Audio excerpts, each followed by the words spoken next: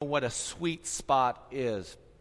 It is the most effective part of a baseball bat, a tennis racket, or even a golf club. And there are other things too. In fact, Tammy, can you throw a picture up of the sweet spot on the golf? If you're a golfer, and Carrie, I think you're a golfer, you like to hit it in the sweet spot. Why? Because it gives you the maximum result for the least amount of effort. I mean, when you hit the sweet spot, that ball just goes, pooh, it flies. How about the next slide? There is a sweet spot on a racket. You notice that there's a dead spot here and maybe a little more bounce here, and the sweet spot's right in the middle of the racket. One more slide for you, and this is a baseball. I love that they've actually put a little diamond on the baseball bat to show the batter where they want to hit that to get the sweet spot. So that's pretty cool. But the sweet spot also refers when different values, oftentimes competing values, overlap each other a little. So if you can stay in the overlap, you're in the sweet spot. You can get the biggest bang for your buck or your effort. Like the cheapest price, but the highest quality, right? Two competing values. Yet, if you're a good shopper, and I know some of you are, you can get the cheap price for a quality product. You know what? You've hit the sweet spot, right? Say, yeah. Yeah, you hit the sweet spot. How about a user-friendly program? Do you remember when computers started and you had the floppy and you had DOS and you had to learn all the commands in order to actually get the thing to work, and it was so frustrating, but it was powerful? Now you want something that's user-friendly. That's a value. And the other side is you want that computer program to be powerful, right? So what's the sweet spot? Something that's powerful and overlaps with the user-friendly, right? Or even this microphone. Bob, where are you?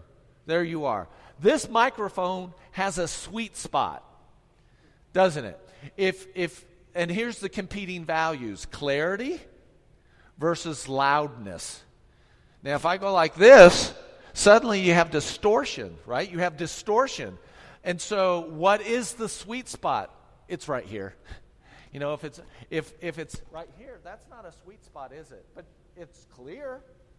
And so that is, even on a microphone, you have, if I can get this back around my ear, goodness gracious, there we go. I need bigger ears or something. There we go.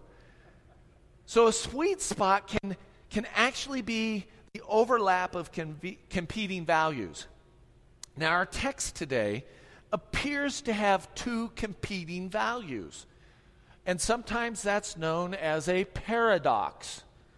There are a number of paradoxes in the Bible, perfectly understandable to God, but when it hits our creative, finite mind, we can't reconcile the two. We're like, that's weird. It's a paradox. But before we tackle the paradox that's in our text and its competing values and its sweet spot, let me mention, to get your head wrapped around what a paradox is in the Bible. It says that Jesus is 100% God, right? And at the same time, he's 100% man. Now, I wasn't really great at math. I took calculus, but, I struggled through it. But 100% and 100% doesn't equal 100%. And yet that's a paradox. Same thing with this. This is the Word of God, right? And yet 100% of this is the Word of God. And yet it was written by men. Every word was written by a man.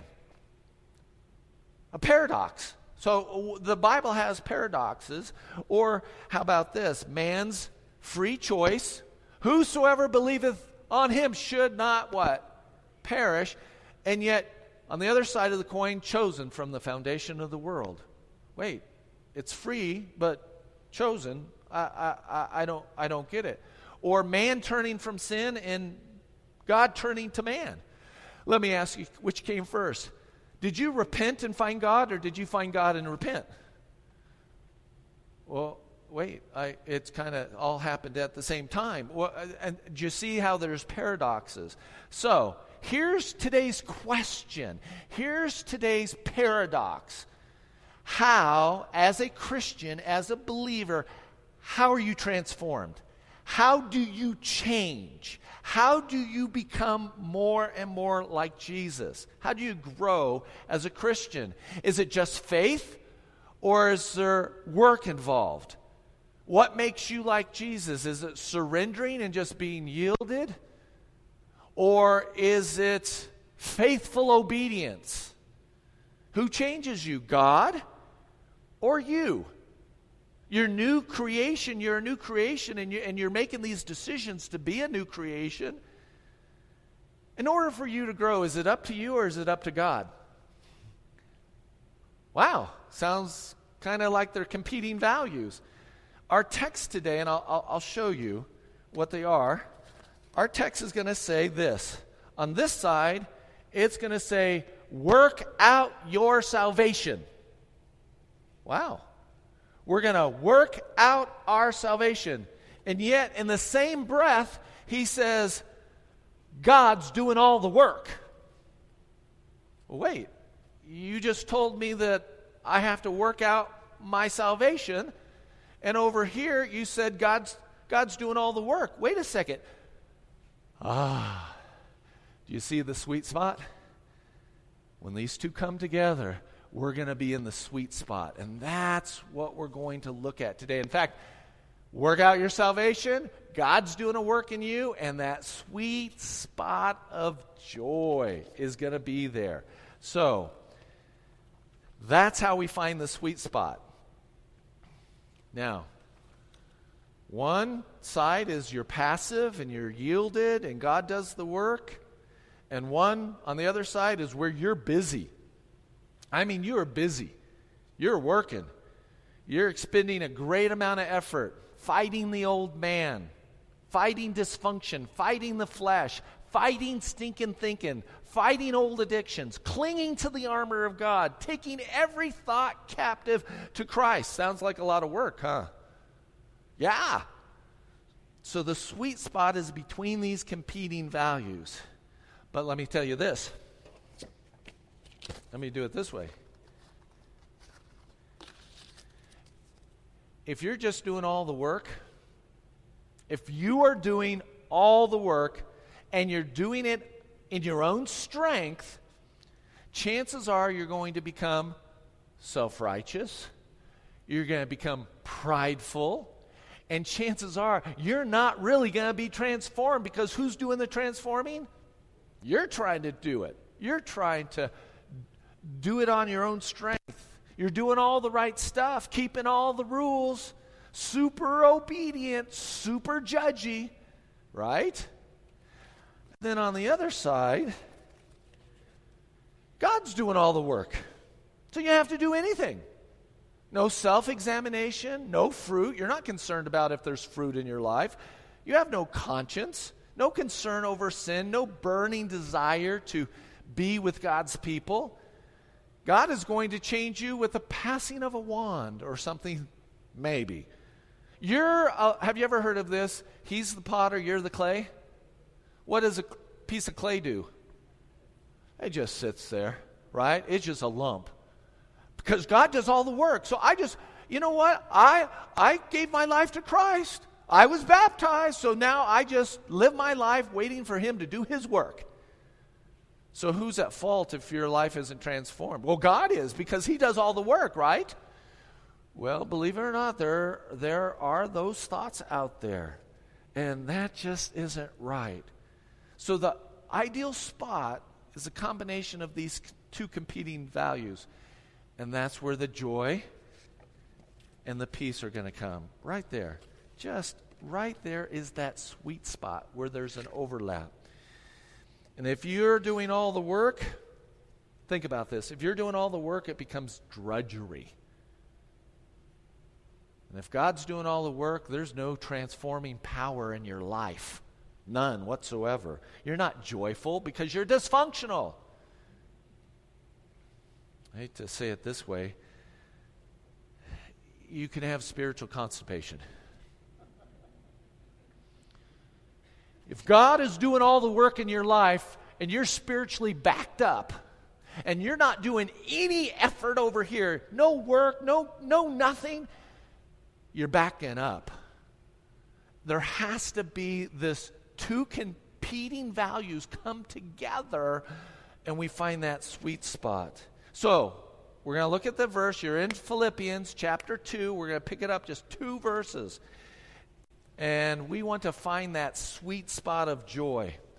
Let me read. I'm reading out of the ESV. It says, "Therefore, my beloved, as you have always obeyed, so now, not only as in my presence, but much more in my absence. Work out your own salvation with fear and trembling, for it is God who works in you both to will and to work for his good pleasure." Wow. That's quite a statement. It's a command. It's an imperative, by the way. It's not a suggestion. He is saying you need to work out your own salvation. Now, Tammy, throw that first slide up there. Therefore is there, because it's referring back to Jesus. Because of the example of Jesus, what did Jesus do? He opened his hands, right? He gave up his rights, put others above himself. Jesus wasn't passive. He chose to walk down the ladder. Are you with me on that? He chose to humble himself. He took action. He took steps. And then he says, "My beloved." That's the next slide. "My beloved, I tell you this because you're so loved." Tenderly, Paul is telling them and us that this command that he is about to give is what we need to do. It's kind of like a little kid. You say, "Honey, it's cold outside, put on a coat." You just don't, "Hey, put on a coat." You say, "Honey," you give the reason why, "it's cold outside, now I command you to put on a coat." He is saying honey to us. I know that sounds funny, but he's saying, "Beloved, honey." He is about to give us this command to work out our own salvation. And he does it very tenderly. And then it says, the next slide, "As you have always obeyed. Therefore I tell you to be like Jesus and have humble obedience, be Christ-like." That's the fill in the blank. Be Christ-like. It's so cool, this word obedience and obey in the original language. Let me cut to the chase. It means to listen, and then you go ahead and do it. It's not hupotasso, I think it's hupakuo.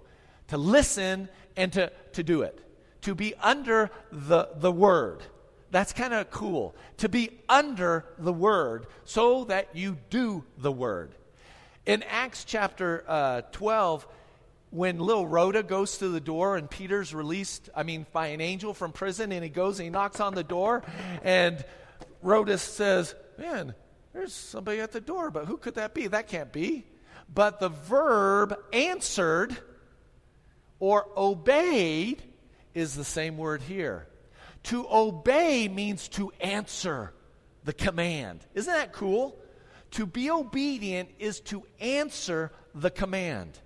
I love that. I love that all of this is tied back to what Jesus' obedience means to work out your salvation. To work out your salvation means God's wanting humble obedience. So how do you work out your salvation? Think of it this way. How do you obey your salvation? How do you obey you've been given salvation. You don't work for it. We'll get to that in a second. How do you obey your salvation? How do you answer the call on your life? Because that's the word obedient. It means to listen and to do. To answer. To answer the door, so to speak. Well, you be like Christ. You open your hands. You give up your rights and you put others above yourselves, right? In humble obedience as a servant. So let's go deeper into this phrase. Here it is, the phrase, work out your own salvation. We're going to look at each word because it's important. And the first word is the word work. And here is how this word is translated in other parts of the Bible. Accomplish, bring about, carried out, committed, doing, performing, producing, produce, work. Those are all the ways it's translated in the Bible. That's pretty cool because it gives you a fuller picture of what it means to work. It means you have to be focused. That means you have to be diligent. You have to be active. You have to pursue it. It isn't just being passive. When Jesus comes into your life, you cannot be passive and be obedient. Obedience is going to cause you to work. And work, this word work is not a new concept in the New Testament or the Old Testament. It's all throughout the New Testament. It's a sustained, catch this, a sustained pursuit of obedience. Colossians, take off the old man, put on the new. Does that take effort? Oh man, I can't tell you how many times I have to kill the old Rob. I have to die to my flesh. Does that take effort? Yes, it takes a lot of work. I want to be selfish. I want to be snarky. I want to be everything my way, right? But that's not the way of joy. And so Colossians, take off the old man, put on the new. Hebrews, throw off every encumbrance that prevents you from running the race. When you run a race, you don't put army boots on. What do? You go and you buy the $100 Nike shoes. Why? Because you want the fastest time. You don't want to be encumbered. Or what Paul said in Philippians, forgetting what lies behind, I press on. I press on for the upward call of Christ Jesus. I pursue it. What did he tell Timothy, his young mentor, his young son in the faith? Fight the good fight. Does fighting take effort? Oh, let me tell you, if you don't fight in a fight, you lose, right? You have to fight. There's a spiritual battle going on. That takes energy. That takes effort. Flee. Does flee take effort? Flee sexual immorality. Stand firm. Put on the full armor of God. Take care of widows and orphans. Do not grow weary from doing good. Prepare your minds for action. Put away all malice and deceit and all of that. Let me tell you, I had a chance to sub this week, and so I had a fourth grade class. And what we had to do is go through a story about an earthquake that happened somewhere. And the children had to circle all the vivid verbs. They're trying to up their comprehension when they read a verb, and they were talking about how to write your own story with vivid action words. You know what? The New Testament is full of these action words. Action. Work. So how do you answer the call of your salvation? Tremendous effort, tremendous focus, tremendous pursuit. So we are to work, and then the next one, out. We work out. Catch this. He does not say you must work for your salvation. You must work for your supper, right? You must work for your allowance. You must work. No. He doesn't say work for, because you are saved by what? Say it with me. Grace. You're saved by grace. But you don't work for your salvation. You don't work at your salvation. You're to work out your salvation. There's a little phrase in Romans chapter 1, verse 16 that is very, very powerful. It's a gem. It is a gold nugget. It is one of those things that comes out of Scripture that you just want to hang on to. And here it is, Romans chapter 1, verse 16 and 17.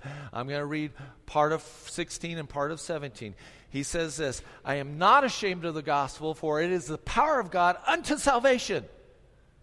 It is the gospel is the power of God unto salvation for everyone.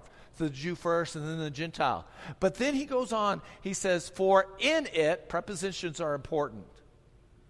That's why work for or work out your salvation, two completely different meanings. Prepositions are important. And in Romans chapter 1, verse 17, he says, for in it, the gospel, the righteousness of God is revealed from faith for faith. There is power in the gospel. Does that make sense? Sort of, kind of? Okay, work with me on it. Hang on to that thought, that there is power in the gospel. So, it must work its way out of us then. You've come to Christ, the gospel, in it there is a righteousness that is powerful, transforming us. The gospel transforms us. Say that with me. The gospel transforms us. The gospel is a nice way of saying the whole package Jesus is. Okay? Now, I'm going to give you a poor example, but work with me on it because you're so gracious towards me, okay? And that is, pretend for a moment that you're an orange. Hold on, don't put it up yet. You're an orange. Okay? Because God has given you this salvation. You're an orange, and He has filled you with beautiful fruit inside. Now you can throw it up. You're this orange. Isn't that a nice little orange? What do you do in order to get the juice out of the orange? Boy, you got to work at that, don't you? You've got to work. You've got to wring it. The juice was given to you freely, right? Jesus was given to you freely. Salvation was given to you freely. The gospel was given to you freely. But Paul says you got to work out that salvation. You've got to squeeze that out. It's a verb, and the tense basically means continuing action. You don't just, hey, one-time event, I squeezed the orange and now I'm done. It is a constant effort of working, and you could translate it. Paul says, be sure to be working out your salvation. Not work out, but working out, because it's a continual process. It's a way of life, not a one-time event. It's a way of life. So, you work out, next slide, your own. You work out your own, and no one can do it for you. I can't wring out the salvation that God has placed in your heart. The righteousness of your salvation, I can't wring it out of you. You have to do it. In light of our culture, let me say it again. You have to do it. You cannot pay someone to take your college exam. Right? You can't pay and bribe your way into Yale or Harvard or USC. Oh, it's done. You cannot pay someone else to wring out the salvation that has been placed in you. Do you understand that? That salvation has been placed in you. You have to get it out of you. That's your part of the equation. God does what only He can do. You do what you've been called to do, to work out your salvation. Righteousness is in the gospel. Your job is to bring that righteousness that's in the gospel out in your life. Does that make sense? You've got to bring it out of your life by the way you live. So we work out your own salvation. That's the next slide. Salvation. Past, present, and future. See, there was a moment in the past when you were born again. You responded to the gospel. And you went from the domain. I love that it's not a kingdom of darkness. It's a domain, this little thing, the domain of darkness. and you were brought into the kingdom of light. You went from death and you passed through that door and came into life. The orange, if we want to keep with that analogy, was cut open. The orange was cut open. You died to self, and the Holy Spirit took up residence in you. And that was the past. Yet salvation is also now. You are being transformed as you squeeze the new creation out of you. Does that make sense? You're squeezing the new. Think of a butterfly coming out. It has to go through the cocoon, and that cocoon is squeezing that little butterfly because its wings are all shriveled up. And that process of being squeezed forces all the fluid into the wings. If you try to help a butterfly get out of its cocoon without being squeezed, you know what you've done? You've doomed it to death. Because it is the squeezing out that gives life. You have been given life. Now God says, work it out. Squeeze. You're still being forgiven. And we said, woohoo! Grace is still being poured out on you today. The new you is still growing, aren't you? Hopefully, you're growing. And yet salvation is future. One day you get to drink that orange juice. Drink from the salvation that was given to you, that you squeezed out into the new creation that you've become, and one day salvation will be completed. Are you with me on that? Jesus is coming back. It may be tonight. Fighting the good fight, laying hold of salvation. That's what Paul told Timothy. Pressing in hard to the new life in Christ. Again, working out your salvation is not a one-time event. It is a way of life. What some people call a long obedience. It's easy to be obedient for a little while, right? That's how couples get married. They love each other for a little while, and afterwards they're like, I don't want to be obedient anymore. I found somebody more attractive. See ya. No, a long obedience means you're married for 50, 60, 75 years. It's a long obedience. See, Jesus said this, and people don't like to hear it when Jesus said things like this. The one who endures to the end will be saved. Ooh, really? I thought God does all the work, and I just sit there like a lump on a log, and I'm clay, and I then go live my life any way I want to. No. Jesus is Lord, right?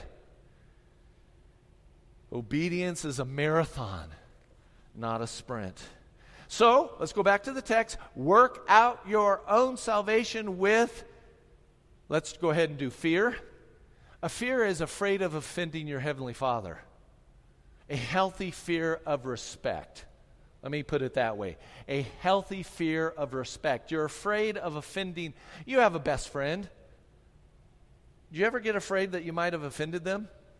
Yeah. Oh, I said something out of kilter, off. I don't know what I said.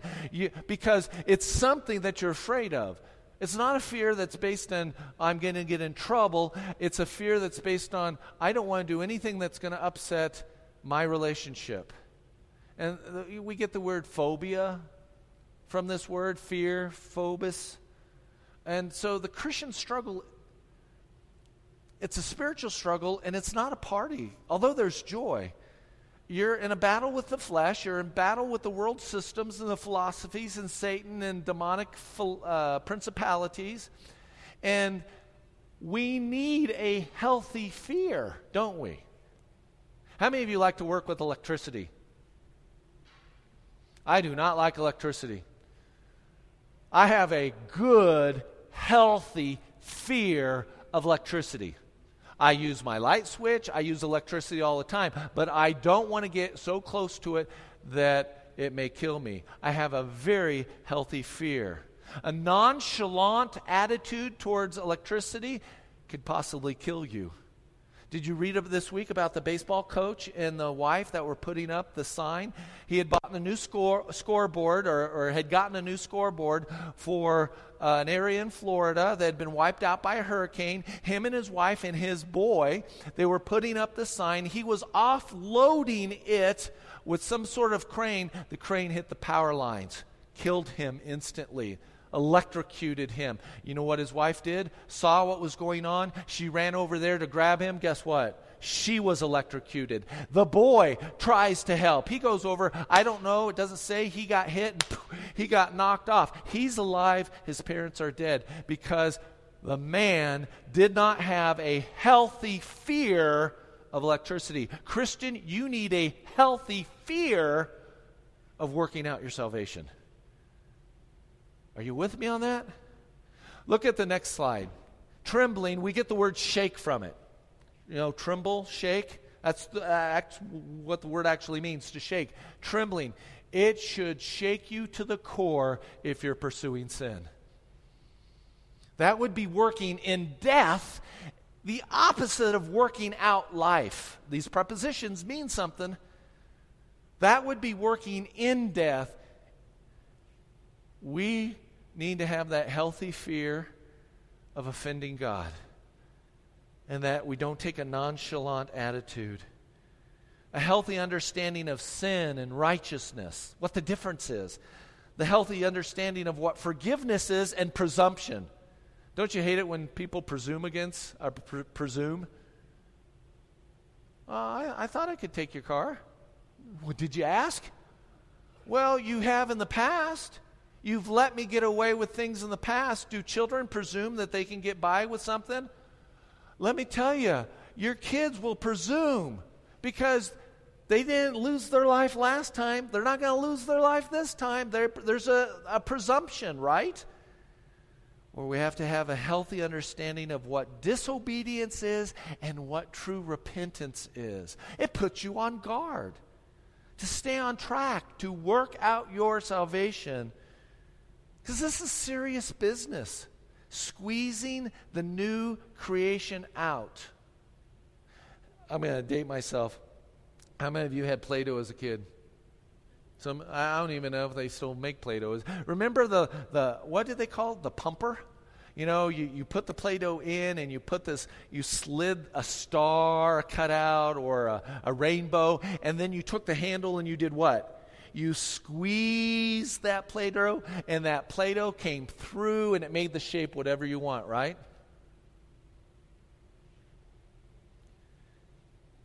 That's what God's doing. And that's what you're doing.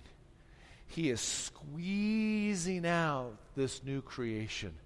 Squeezing it out so that it can be formed and shaped and transformed into what He wants.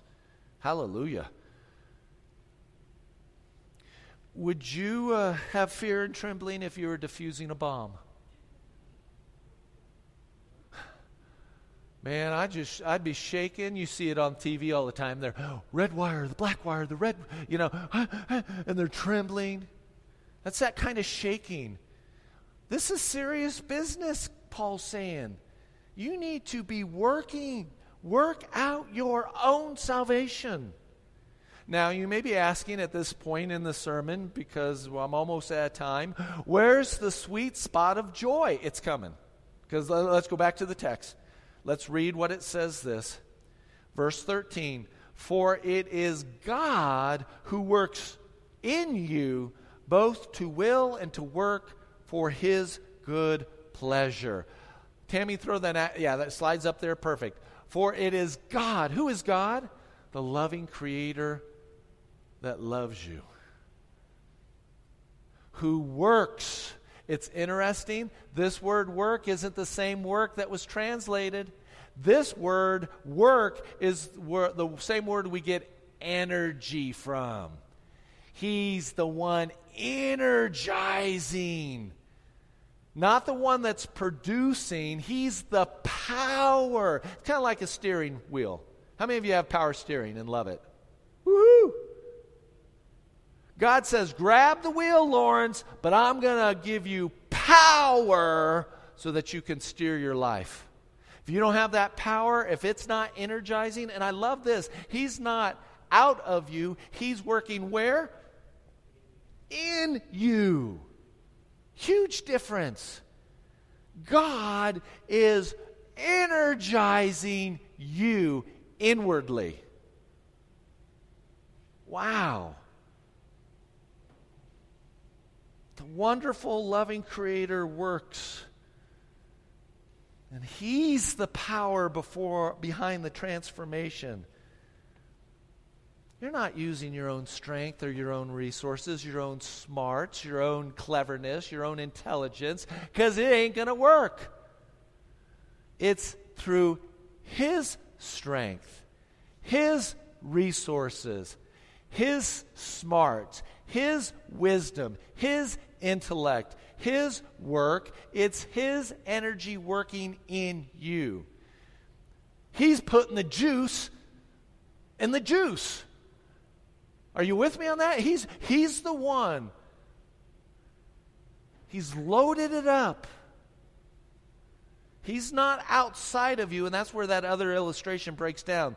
The potter and the clay. The potter is outside of the clay. This says He's in us. Did you catch the difference? It's like this. God is in your bloodstream, delivering oxygen and energy so that you can live your life.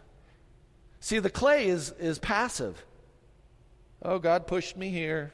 God shaped me here. God molded me here. God did this, and this is how I look now. But it says He's working in you. That lifeblood, that energy that's coursing through you. Now, I want you to remember this from times past. Head, heart, hand. What was it? What God's Word says, to me, I will do. You engage the head, goes to the heart, and comes out the hands, right? That's how transformation happens. Head, heart, hand. You forget the hands, and it's head and heart, what happens? Nothing. Nothing. Or if you don't have the head and you're just going out there doing all these nice things, is it transforming you? Nothing. It's head, heart, hand. So the text says, for it is God who works in you, next slide, both to will and to work for His good pleasure. I don't know if you can read that. I'll help you read it because the print, I try to make it as big as possible. Both to will and to work. Here are the two things. God's work in us, right there, God's work in us. God pours His energizing word, His Spirit into our life. That's truth. It speaks, so here, speaks to our heart, and then our hand. It changes the way we live our work to be like Jesus. And suddenly, you have that sweet spot. That is that sweet spot that we've been talking about. When God is working in you, energizing you, and you're giving all that you have to the relationship. Catch that. You're not giving all yourself to work. You give all yourself to the relationship that naturally produces the work. You're being loving and humble and obedient. Remember joy?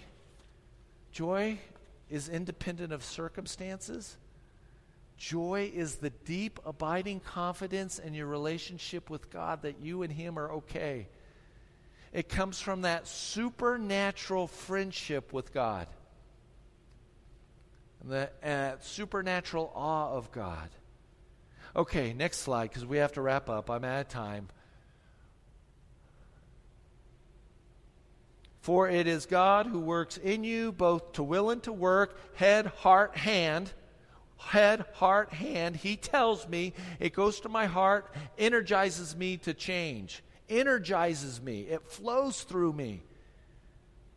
For His good pleasure, God takes great pleasure in transforming you.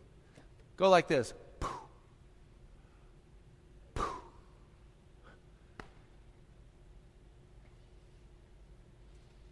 Just like you get joy when you're in the sweet spot,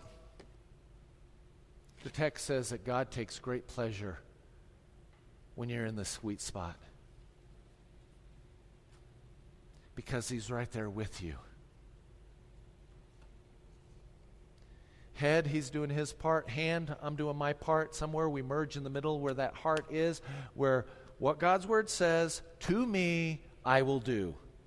What God's Word says, to me, I will do. And it comes out in the way you start living your life. Now, I have to finish, and let me tell you what happens in a real practical way. Here's God's work in your life, and this is your work in your life, and you have the sweet spot. Do you know what begins to happen as we grow in maturity? Do you know what happens to the sweet spot? Do you see what's happening? Is your sweet spot getting bigger? Is your joy getting bigger? Oh, your joy is off the chart. Most people live their lives like this and they don't have any joy. And God is saying, you allow me to work in your life, and you work with my energizing power, and you're going to have joy, because joy is about my relationship with you, not your circumstances. And you can handle anything if you've got joy in your heart.